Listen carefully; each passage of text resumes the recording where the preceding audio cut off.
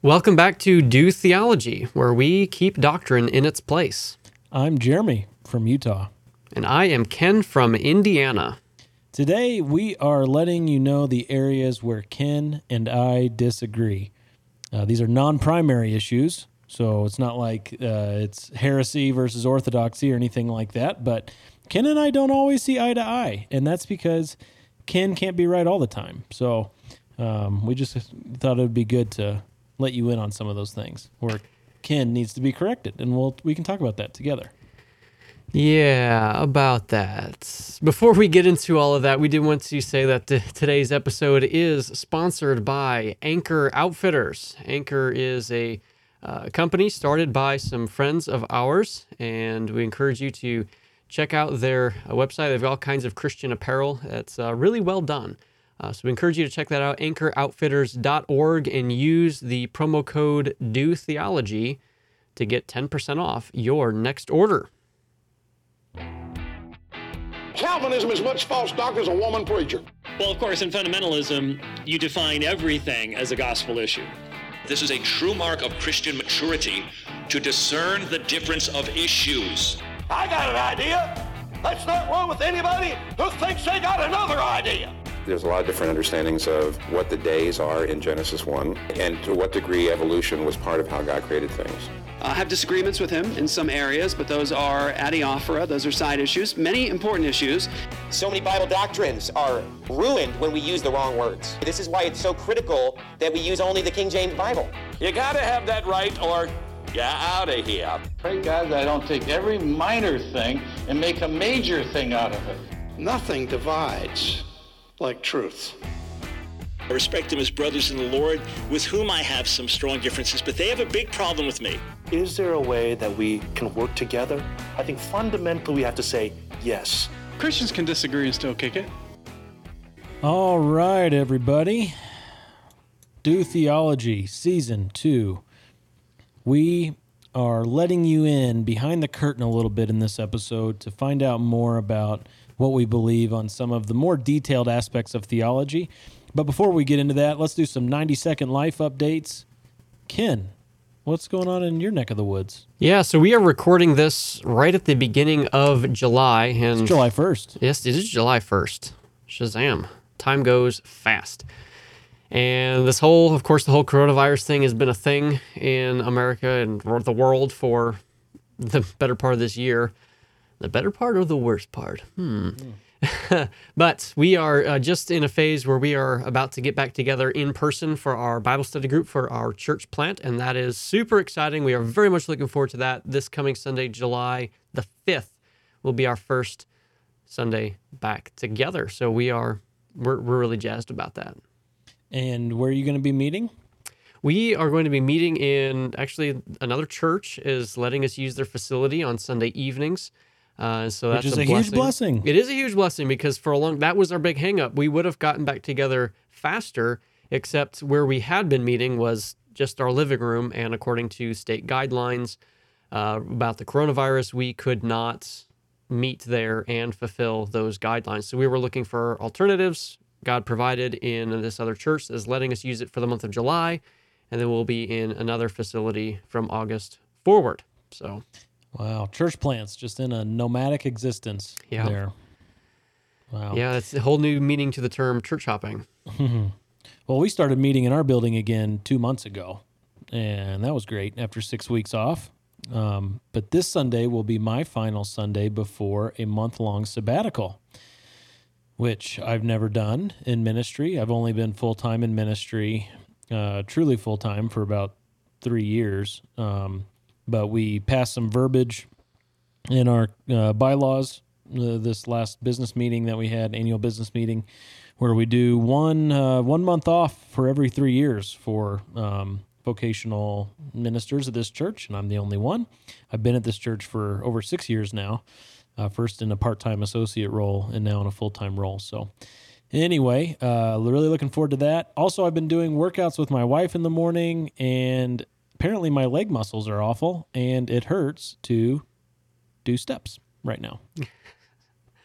I can empathize with that a little bit because I just got back from a trip to my in-laws' place, and I played some football with my brothers-in-law. And yeah, it's the most running that I've done in probably 3 or 4 years. So should have played baseball. What's wrong with you? Yeah, I should have played baseball. And when you say football, you mean the glorious American sport, not the European garbage, right? Correct. Oh, good. Full tackle. Wow. Yeah. We do it right out in the country. For all of you offended soccer fans, soccer's terrible, but Ken actually played soccer, right? I did play soccer, so I do not share your sentiments on the virtuousness or lack thereof. It's a great sport. Soccer is a great sport. For girls and Europeans, I agree. All right. Speaking of issues we disagree on. Yeah, what a segue. So today we're going to look at the second and third column of the chart. If you don't know about the chart, find the description of this episode, get down in there, click that link, and take a gander at that. That will be vital to your understanding of how we're approaching this conversation today. And a lot of the conversation is probably going to end up being in the third column, but there are some second column things that Ken and I disagree on. And then we have to say kind of up front as a disclaimer, we went to the same college. We got saved in the same types of churches. We've been around the same types of people. A lot of the same people are in our network that we know and associate with and fellowship with. So it's not like this is a Presbyterian and a Baptist continuationist or something like that. Okay, we're not that far apart. But there are things that we disagree on, and we thought, hey, what better way to get to know us better and to pick sides, decide which one you like better than to just have this disagreement out in the open. So that way everyone can realize that Ken is weird. But also, that's why we're doing this, right? Yeah, something like that. Okay. Yeah, we wanted a model, right? It's model how to disagree peaceably and in a way that demonstrates grace for one another, even when the other person is flat out wrong. So, exactly. Yeah. Exactly. All right. Well, let's get started with probably let's start with Calvinism. Probably the one that people can relate to. Well, I don't know. A lot of these people can relate to really easily, but Calvinism's a buzzword. It gets around a lot.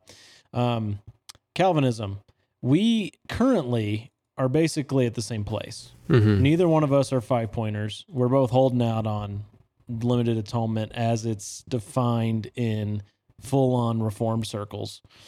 But it's not always been this way where we've been at the same place. We were talking before the show. We've known each other for about 10 years.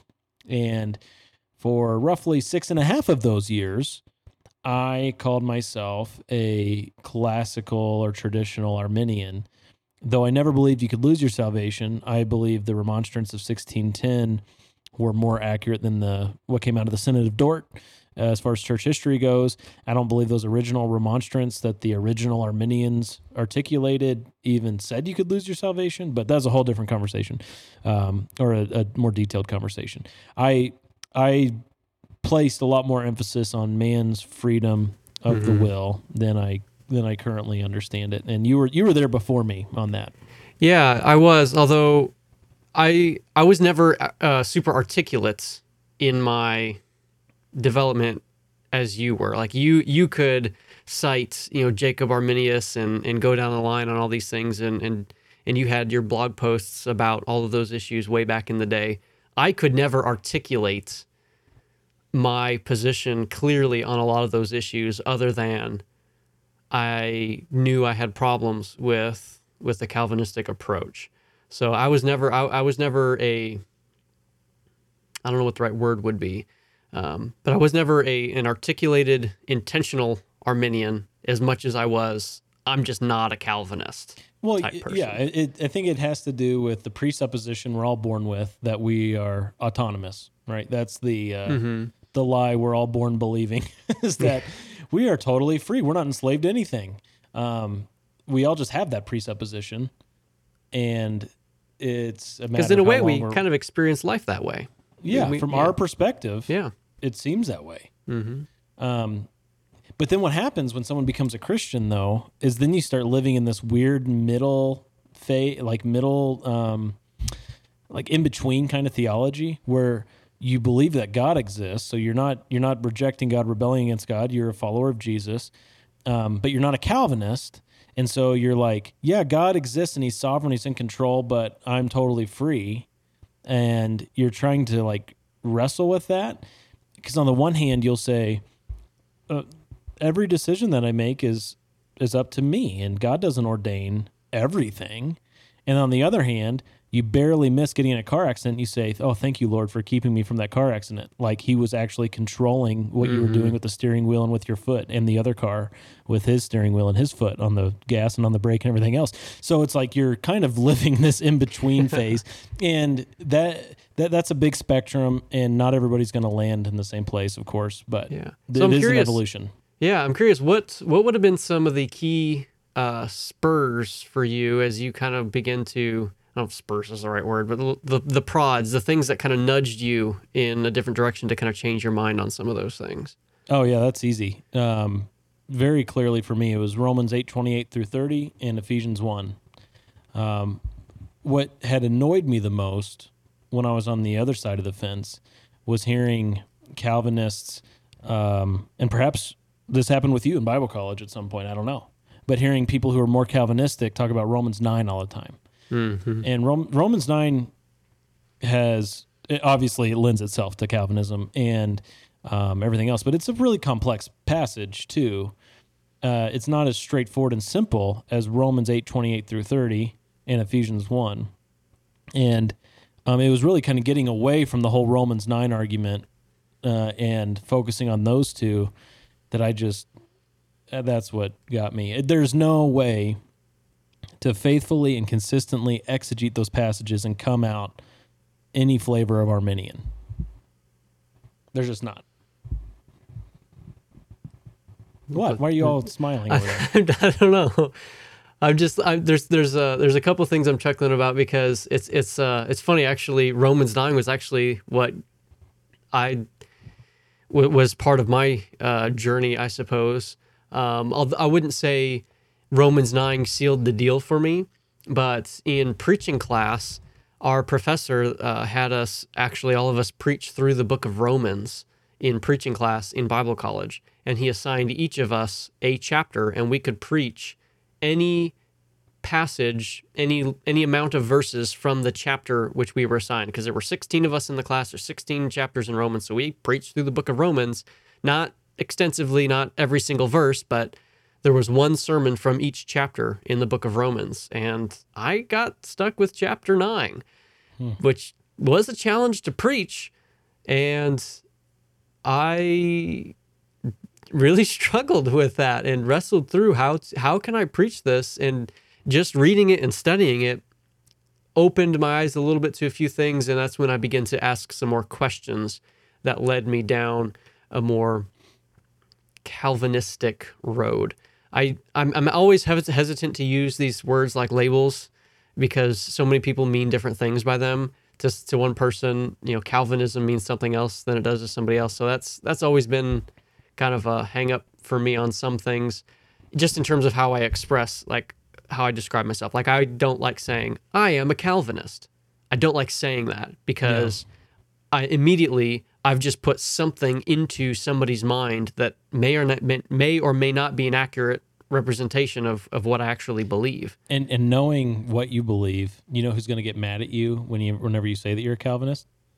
Non-Calvinist and other Calvinists. And other Calvinists, right? Yeah. there's no right. fruit, no benefit, nothing positive about even saying it. Especially since we're holding out on the limited atonement. Right. There's a whole bunch that say, you're not even a Calvinist. Yep. And and I do have a lot of sympathies towards, the issue of like, okay, there's, as Paul wrote, I'm of Paul, I'm of Barnabas, I'm of Cephas. And there's those issues that I'm sensitive to as well, that I don't like saying I'm a Calvinist, because I don't want to be known as someone who follows the teachings of another man in that way. Yeah. is in as far as John Calvin wrote what was consistent with God's word, then yeah, but I can say that about any theologian across history. Insofar as what they wrote is consistent with God's word, then yes. Sure. But yeah, that label is not always the most helpful one. Calvinistic is the most I would ever say of myself. And the last thing I'll say about this is that was my conclusion 3 years ago when I wrote a post for my website, jeremyhoward.net. At the very end, well, the title of it is "Am I a Calvinist?" And at the very end, I said, short answer, no. I don't say no just so I can give the ever pious yet all too common response, I'm a biblicist. But I say no because Calvinism is so ill-defined today. And so I said I'm fine with saying I'm Calvinistic and not necessarily saying that I'm a Calvinist. And also in that post, I said, look, when you look at Romans 8:28 through 30, this is what you have to conclude. If you're consistent, again, that we are foreknown, predestined, called, justified, and glorified, all by a sovereign God. The foreknowledge is relational. The 5 actions, God is in the active, we are in the passive. And at the end of the day, what I have to conclude, and this is what I wrote in the article, I must believe that in eternity past, God actively set apart a select group of people out of the whole of humanity, excluding their participation, in order to deliver salvation to them only. So that's great. That's what I mean when I say I'm Calvinistic. But this is not an episode all about Calvinism. No, we'll have one of those one day. Someday. Another secondary issue. Okay, now these are going to be things that from this point forward, things that we currently disagree on. Mm-hmm. Bible translations. Do you still use the Holman Christian Standard Bible? I don't use it as... Because it's out of print, right? Yeah, so the Holman Christian Standard Bible is still a great translation, in my opinion. And for a long time, I did my teaching from the HCSB, and I did my personal Bible reading and Bible study from the HCSB. The HCSB was supplanted by the CSB, the Christian Standard Bible, and they made a whole bunch of changes and stuff, and some of the changes were understandable. There were other ones that I really wasn't crazy about. And so I'm not quite as excited about the CSB as I was about the HCSB. But I used the HCSB for everything for a while, and I don't now.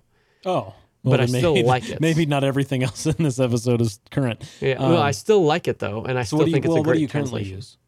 For teaching? For the whole gamut, just kind of go through the list. Okay, so... Well, I just use the ESV for everything now, I guess. Oh, okay. Okay, well, so we're still different. Because I preach from the NASB, and when I teach, it's 50-50 NASB and ESV. For those who have studied textual criticism, the NASB is quite heavily Alexandrian family text, as opposed to, say, the King James, New King James line, which is heavily Byzantine. And the NASB is literal, word for word, as opposed to something like NIV, thought for thought. Why did you like the HCSB? What was it, a textual family thing? Was it a translation philosophy thing? What was the... Yeah, pull? so I like the HCSB because you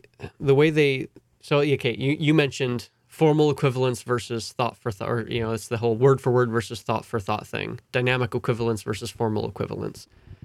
And the HCSB tried to take this optimal equivalence route. Which is still what they advertise for the CSB. Yes, it is. Yeah, and honestly... Trevin Wax is always talking about that. Right. And in a sense, almost all translations do this to some degree somewhere.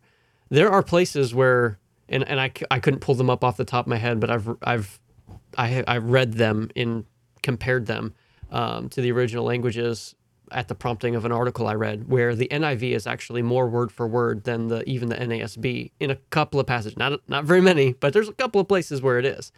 And so all translations make decisions about this. And I like the HCSB because it's tried to strike a balance in between those things where, yes, it's being faithful to the original text and a word for word philosophy, but it also was trying to be very readable and not so clunky. Sometimes the NASB is a little bit clunky.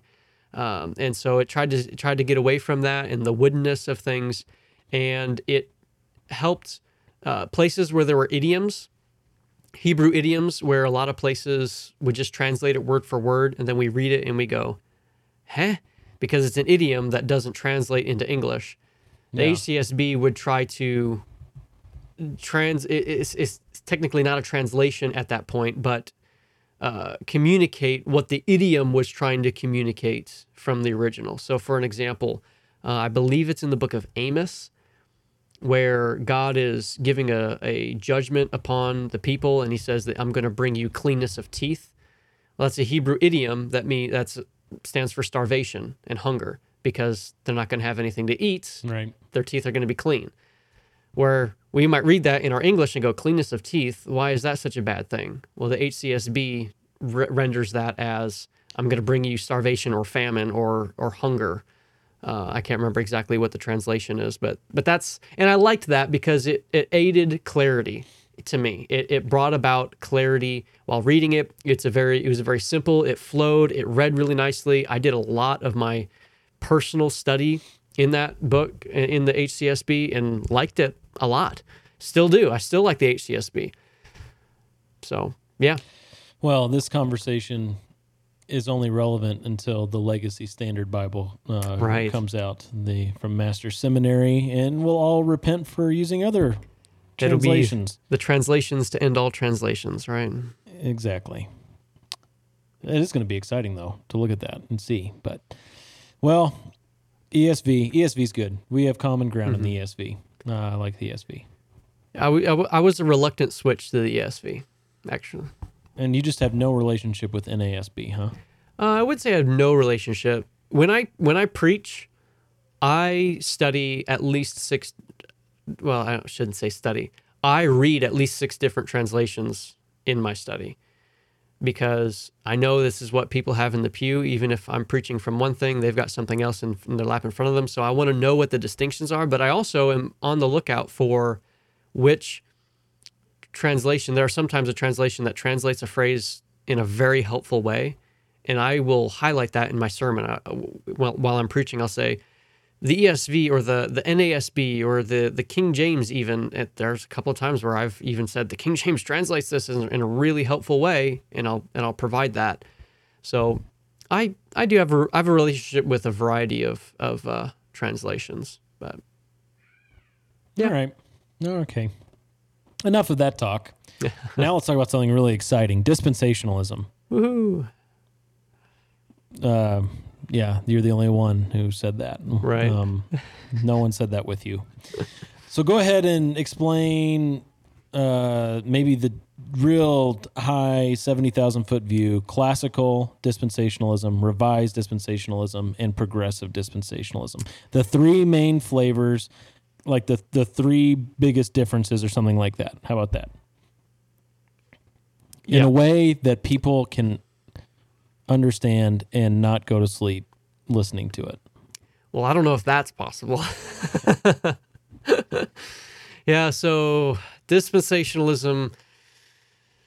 So first of all, in broad strokes, dispensationalism is you could say a philosophy of history that views God having worked in different ways in successive ages to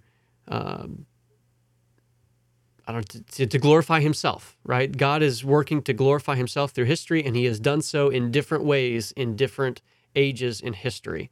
That's kind of a broad stroke, one sentence summary of what dispensationalism is. Different economies, not ages. Right.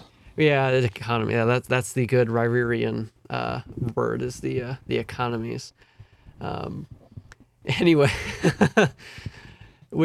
so in the classical model, there's 7 different dispensations-ish, and there's 7 different ages, 7 different economies, 7 different ways that God is working in history, and generally it's viewed that there are 2 peoples of God. There's Israel and there's the church, and they have 2 different destinies. One is the earthly kingdom, one is the heavenly kingdom, and I don't know if there's any other distinctions that need to be drawn out from classical That's kind of the big that divides it from Ryerian anyway. But there should be a note that all dispensationalists, no matter what, do see that distinction between Israel and the church. Yes, absolutely. And we could do a full episode on this in the future too, I guess. We're going to say that in every episode, probably about a different topic, and then we'll never get to them. But that is, but it's important to note that dispensationalists, by definition, see a distinction between Israel and the church, and how they interact with each other and how history plays out. They see that differently, right? Because there's the sine qua non, which is the essentials of dispensationalism. Is a consistent grammatical historical hermeneutic, a consistent distinction between Israel and the church, and the purpose of God in the world is bringing glory to himself. And that applies across all flavors of dispensationalism. But in classical, the Israel and the church are so distinct that even in eternity, they remain distinct and apart from each other with two different dwelling places. There's the earthly and the heavenly. In Ryerian dispensationalism, some of that was brought back together to where there was one people of God, even though there's still a distinction between Israel and the church. There's one people of God. There's still 7 dispensations. And I'm trying to think what other key things would be different from classical. And we're talking about Charles Ryrie. Did you Charles say Ryrie, his name? Yeah. So people Dallas Theological Seminary. Yeah. Yeah, and he's still going to be committed to the 7 dispensations, all the way from the Garden of Eden through the, I guess, what's the last one? Is it Millennial Kingdom? I think is considered a dispensation, and then from there it's just eternity. So I don't think it's considered a dispensation anymore. Yeah, and then more recently there have been more developments with dispensational thought, and there is progressive dispensationalism, which sees additional continuity between dispensations, sees fewer dispensations, so it sees 4 dispensations as opposed to 7, and there's a lot more continuity between the dispensations, and there's more continuity between Israel and the church, though they are still separate. What else? That's pretty... Between Ryrie dispensationalism and progressive, there's the aspect of the throne. Right, yeah. So in progressive dispensationalism, they view Jesus sitting on the throne of David now in an already aspect, while he still awaits the not yet part of reigning in Jerusalem on earth physically. There's an already not yet aspect to the reign of Jesus Christ on the throne of David specifically, whereas in traditional Ryerian dispensationalism, Jesus is not yet sitting on the throne of David. That does not occur until Jesus Christ comes back to earth to set up his literal 1,000-year reign on earth in Jerusalem on the physical throne of David. And so we're bringing all this up to say, historically, you've identified more with the Ryrie. That's how you were taught and brought up for the most part, right? Yeah. That's certainly my background. I would say that as long as I've been able to have a thought out for myself opinion, I've been somewhere between Ryerian and progressive. I've never gone so far down the line to say I'm a progressive dispensationalist. I've never gotten that far, but there are some things that make me say, you know what, I'm not where Charles Ryrie is, and that's been as long as I've studied dispensationalism as a system. I could pretty well say that I'm not quite where Ryrie is. And me, on the other hand, yeah. I'm not even a dispensationalist, so no, just messing. Sorry to disappoint you, covenant theologians who are listening. I'm also a dispensationalist, but I'm much more comfortable just identifying with the progressive flavor of dispensationalism. That's Darrell Bach, Craig Blazing, Robert Saucy, Michael Vlach, however you want to pronounce that, at the Master's Seminary.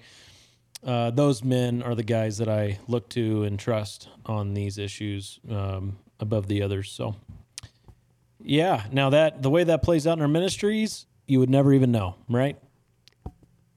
For the most part, I mean, unless we were teaching on a few specific texts. Yeah. I mean, we are certainly committed thoroughly. This is where the differences between you and I, you're not going to see those as much, but the underlying hermeneutic that permeates everything. Yeah. Right. Because we are in that area, we're kind of splitting hairs. Let's be honest. Yeah. Boy, it sounds like we're just one and the same. But we're getting to some stuff coming up here that is more and more different. Another thing that, if you look at recent history, our style of corporate worship on Sundays has been quite a bit different. You're in a church plant. I'm at an established church. You don't have a building. You're living like a nomad. We do have a building. We're in the same place, same time every Sunday. What the elements of your service are going to be different than mine. We've got a band and a hymn leader, and we have a, the way we do communion's probably different. Our corporate prayer time's probably different. We have Sunday school classes, that sort of stuff. All of that is going to be different than your Sunday morning experience right now, right? Yeah, I mean, right now with my church plant, I don't have a Sunday morning experience at the moment. When, right now with our church plant, we just have a Sunday evening Bible study. I do fellowship with another church, but on Sunday mornings. But for the church plant itself, yeah, pretty much all of the things that you just mentioned, we do not have. Mm-hmm. We will at some point begin to develop some of those things, but even then, it may look different than what you have going on over there in Utah. Yes, certainly, and almost certainly will look different. Yeah, I mean, we don't have monolithic corporate worship services, and I think that's great. Yeah, diversity within God's church, and there are pros and cons to both. I mean, to be a small church with fewer resources, there are all kinds of cons that you see when you're in it. But then when you're on the other side, there are all kinds of pros that you see. Grass is always greener kind of thing. Right. So, yeah, definitely. One of the things I jotted down, and I'm not 100% sure how different we are on this, but methods of evangelism. What do you think? Are we different in our evangelistic methods? I guess it depends on what you mean by methods. I mean, I engage in door-to-door. Well, at least I did before the coronavirus anyway. Yeah. Did a lot of door-to-door stuff. Have explored open-air preaching. A lot of personal evangelism just in everyday conversations. Big proponent of that, and helping people develop that as just a mindset in life for Christians to be engaged people in spiritual conversations on a daily basis. Yeah, one of the things that we do is we get little small teams together and go to populated areas, which has been hard since Corona. But we have either booklets or tracts that we take with us and try to get a bunch of them out. Like we went to BYU's campus, which is private property, kind of just parked in the public parking and strolled on in and handed out a bunch of the What Time is Purple booklets that we got through Wretched Radio. Todd Friel's ministry led us to the source for that. And we've done some stuff on the internet that is a little more punchy, where we've done some videos, some live videos, live dialogue with Mormons and other people of other backgrounds. So we've done some different stuff. I was gonna say a lot of your stuff too is going to be aimed at an LDS crowd because of where you are in Utah. I mean, your county is what, upwards of 90% Mormon? So we're a county of 600,000, and we are, the latest numbers, it's probably a little high, 84% LDS. It's probably more like 80% now identify LDS. But when you talk about 600,000 people, that's a ton of people. Right. And us, there's hardly any LDS out where we are. So we have a much different flavor of people, different religious backgrounds where we are. So obviously we're not targeting people on that level. We're looking, to have different kinds of conversations. But I mean, a lot of it is trying to find out who's in your community and how can I communicate a message to them that they will understand and hear.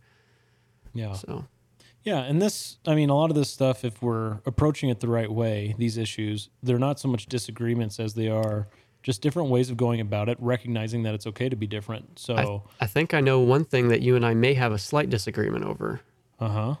That we've talked about before to some extent, not on the podcast, but just personally. Do you believe you ought to, I mean, not ought isn't the right word. Is it good to invite an unbeliever to church? Oh, yeah. So my view on that is, yes, semicolon. If you have proclaimed the gospel to that person in one way, shape, or form before doing it, if you have invited that person to some sort of a personal interaction, so like invite that person over for dinner first, or invite that person to a coffee that you could go get, have that person in your house, or have a personal interaction with that person. I don't encourage people to invite people to church. I actually encourage people, don't invite people to church if you're not willing to have that person over to dinner at your house first, to really push back against that idea. Yes, and I take a little slightly different approach to that, I suppose. It's hard to disagree with what I just said, isn't it?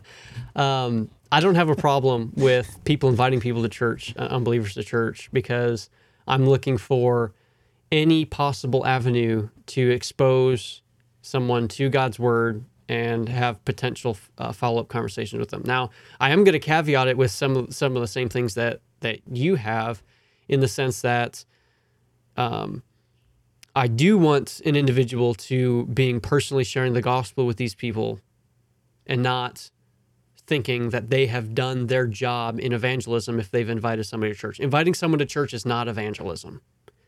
That is just not. Inviting someone to church is not evangelism. But I have no problem with people doing it and bringing people to church, and I even encourage that.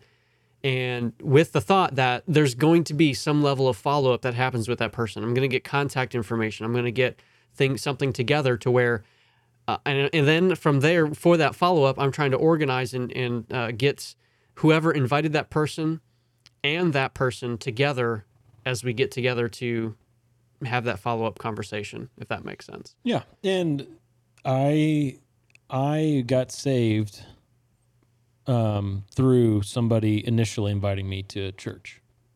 So I recognize that God will use any means that he wants. But we do recognize that God does use means, and that there are things that are outlined in Scripture for us to look at, and we see that no one in Scripture is inviting unbelievers into the fellowship of believers. In fact, 2 Corinthians 6, I think, makes a pretty strong argument that you shouldn't be inviting unbelievers to come in and mix. But of course, for the most part, people have the goal of them coming to be saved and to conform to the gospel, not to influence us with their worldly ideas, but for them to convert. It's just, that's not the primary means that we see in Scripture. And we do both agree that the church is for believers. Yeah. So when neither one of us are seeker. Right. Yeah. When I say I have no problem inviting people to church, I'm not saying that because we're a seeker sensitive church that's just, trying to present ourselves in a way that's attractive to unbelievers. That's not where we are. We exist for believers. But if someone's going to come and they're going to hear the Word of God and they're going to be exposed to the Word of God, that may lead to additional follow-up and questions and opportunities for the gospel. Yeah, I just hate the idea of those in this congregation where I've been called to shepherd. I hate the idea of them being dependent or reliant on the church to do evangelism for them. Yeah, like I agree with that if they too. think, well, if we can invite them to church and they can hear the gospel here, I've done my job. No, you haven't. Yeah. So you're actually being disobedient by not teaching them personally what Jesus has instructed us, which is the Great Commission. You're supposed to do that. So I agree with you on that. Anyway, but we're both, when it comes to personal interactions, we're both presuppositional in our apologetics approach. Pretty committed to that. And okay. Holidays. Now, here's a pretty big difference. Yeah. I like to enjoy my freedom in Christ and celebrate the things that God has given us, and you would rather... I like to enjoy my freedom in Christ and abstain. Yeah. So explain your view on holidays generally. That's probably the best place to start. So I should say I've mellowed on this quite a bit over the years. Would you say in Bible college you were pretty hyped up about it? Oh, yeah. Was that the height of it? Yeah, I'd say so. Okay. Yeah. I had these annual blog posts. It's like the only time I put anything on my blog was Christmas time. That was your method of evangelism. That was right. Here I am, just convicting the world of sin and righteousness and judgment. Christmas is a sin. Yeah, basically. Oh man. No, so it wasn't necessarily all holidays. It was mainly just Christmas, where I was really wrestling with a lot of the tensions involved with that holiday. With, we say Christmas is about Jesus and stuff, and then the way we go and practice it. As I was looking at it, I was like, this has nothing to do with Jesus. Like, there's so much commercialism and greed and selfishness within the church that I don't know how we can ever actually say that this is about Christmas. And people show up and do there's the candlelight carols, and, we go caroling, or, there's the Christmas specific sermons and all that kind of stuff. We sing the Christmas carols in church, and it's like, to me, some of the greatest hymns ever written. Yeah. Yeah. It just smacked me as, okay, this is us giving lip service to Jesus so that we can go live our greedy, consumeristic mindset of, this is what I want for Christmas, and I didn't get what I wanted for Christmas, and so now I'm going to pout about it and stuff like that, where it's like, seriously, this is not even a Christian holiday. That's where I was at. And where are you now? You do New Year's gifts. Yeah, so I'm still...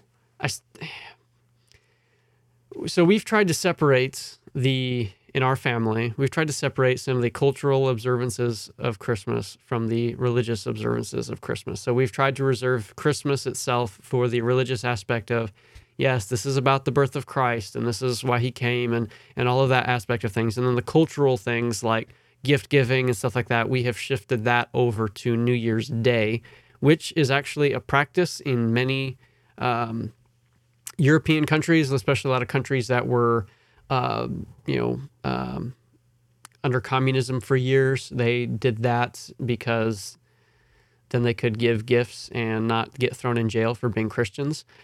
They called it just a New Year's gift exchange. Different motivations for the same practice, but yeah. So that's what I do now. Okay, so you've got in your church plant, you've got a building now. Mm-hmm. Or a place to meet, not your own building, but a place to meet. Mm-hmm. And let's say that God just decides to pour out blessings on your church, and by Christmas time this year, say you got 30 or 40 people coming to church, and it's Christmas time. How will you, as the lone elder there for the moment, how will you guide and direct this church that God has given you responsibility over in your stewardship? How will you direct them come Christmas time regarding songs that you sing, decorations perhaps in the building, teaching on this issue, etc.? Yeah, so the short answer to that is I don't know, but there's a long answer to where I have thought through some of those things, but a lot of the particulars I would still have to work out. Generally speaking, my family takes a kind of a low-key approach to all holidays in general, and birthdays included and everything. We're just pretty relaxed about stuff. We don't get hyped up about a lot of things. And so do you decorate the house at all any time of the year? No.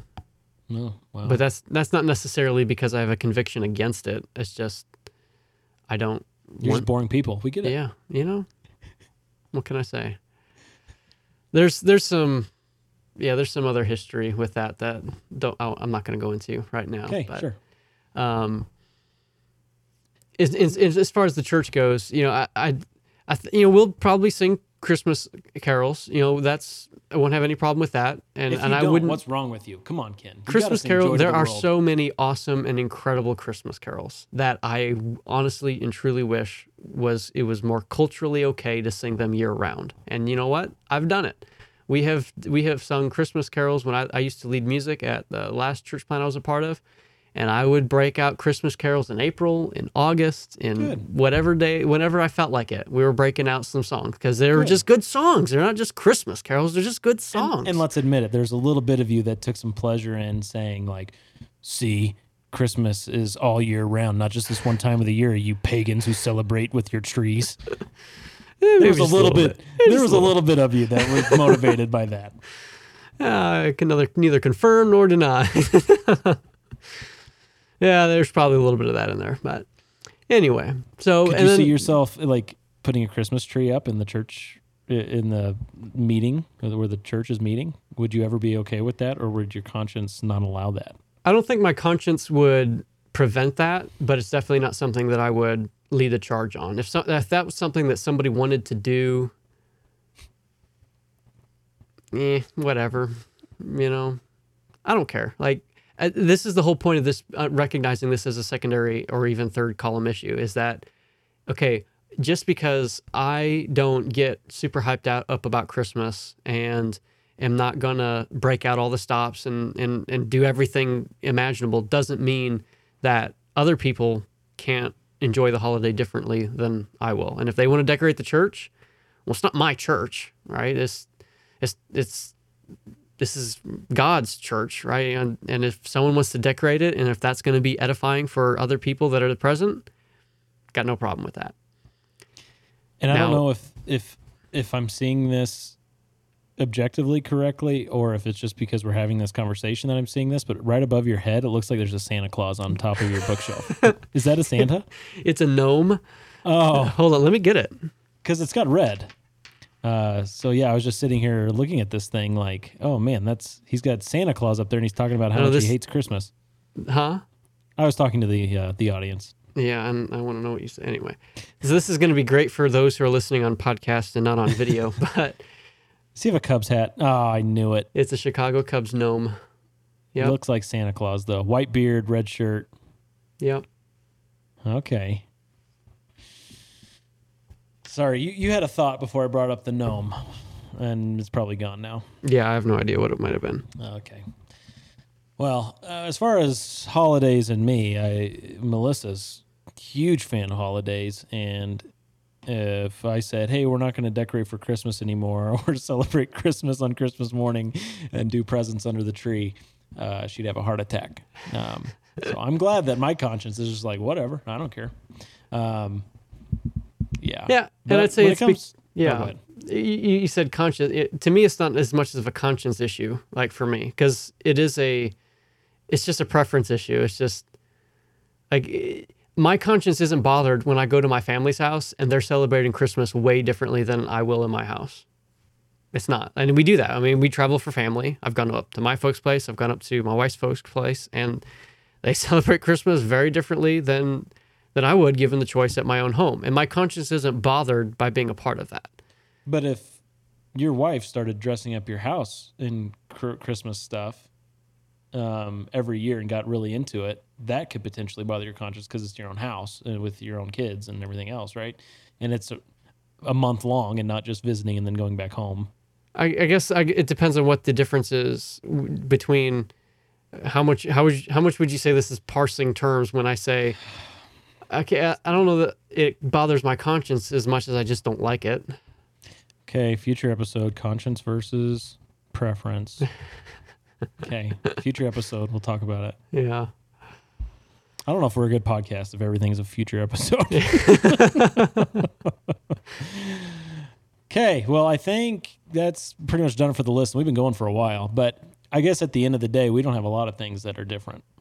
The biggest thing that we haven't talked about, the most important thing, well, we kind of touched on it, is that I am a Cubs fan and you are a Cardinals fan. No. And as such, I am of the redeemed and you are of the reprobate. Wow. That's harsh. First column. Yeah, that's a gospel issue. Yeah, well, either way, we're both just kind of sitting here because neither one of our teams are playing right now. Soon. July 1st. Ridiculous. Yeah. Okay, well, again, Anchor Outfitters sponsor this episode. Go to anchoroutfitters.org. Use code DoTheology for 10% off. Good people over there. Great shirts over there. Check it out.